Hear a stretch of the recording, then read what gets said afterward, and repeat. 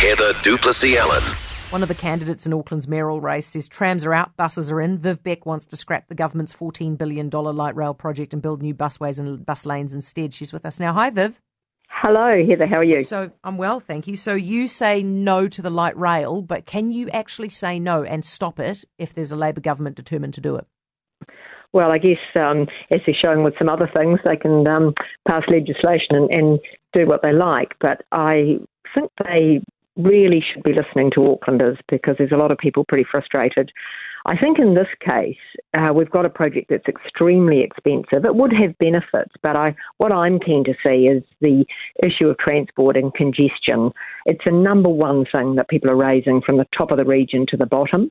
I think we've got to develop public transport that's affordable, something that we can deliver and that it will make as big a difference as possible to people's lives. And we've got one mega project. I'm saying let's not do that. Certainly not now.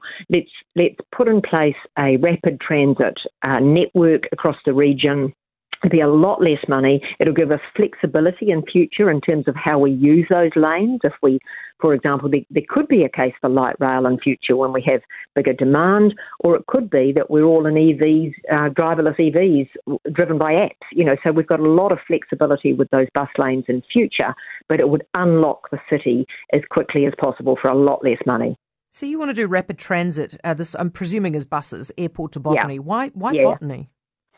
Well, that's an area that has got a lot of growth. It is in the plan now, and it's poorly serviced by PT.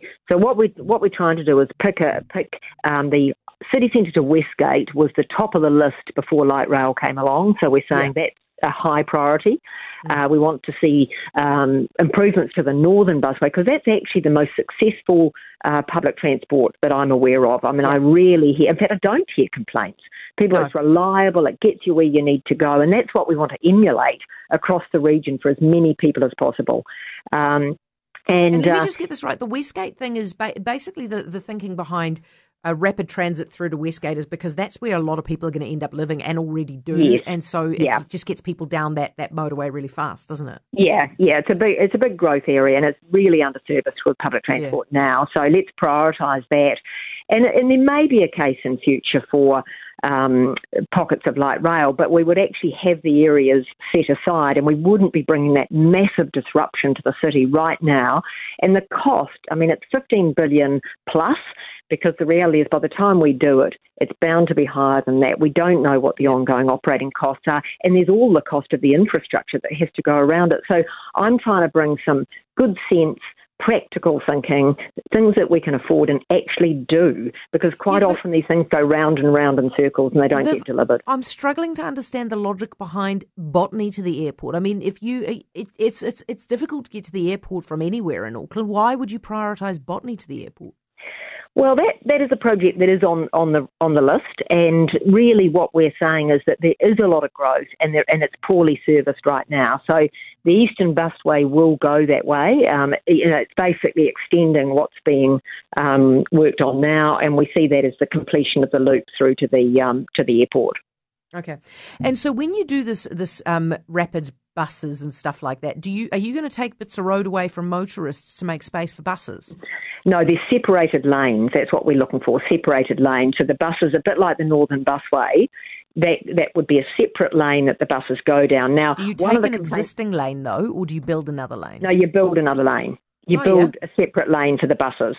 And there could be flexibility because it doesn't necessarily need to be one size fits all, because I have heard complaints from people around the sort of Howick, Pakuranga area saying that, at the moment the bus lanes are busy at certain times, but we could have a system where you use it through the non-peak hours. I think we just have to start to be a bit more practical about how we use some of this space. But the reality is the idea of moving people quickly through these lanes works on the Northern Busway. Did Barney design this? Yes, he's been advising, yes. He knows what he's talking about. Viv, yeah, that sounds does. Great. Love it. Thank you for that. Yeah, great. Appreciate it.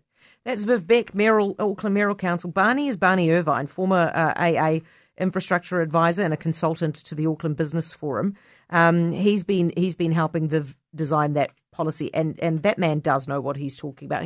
From what I can recall, he doesn't hate light rail. He just thinks that the spur that they're building, which is Auckland City down to the airport, is the wrong way. This is the wrong first one. And if you're going to do, I hope I'm not quoting him incorrectly, but I think he said if you're going to do a first one, you do it up to Westgate. That's actually that should be your primary target anyway. The man, as I say, the man does know what he's talking about.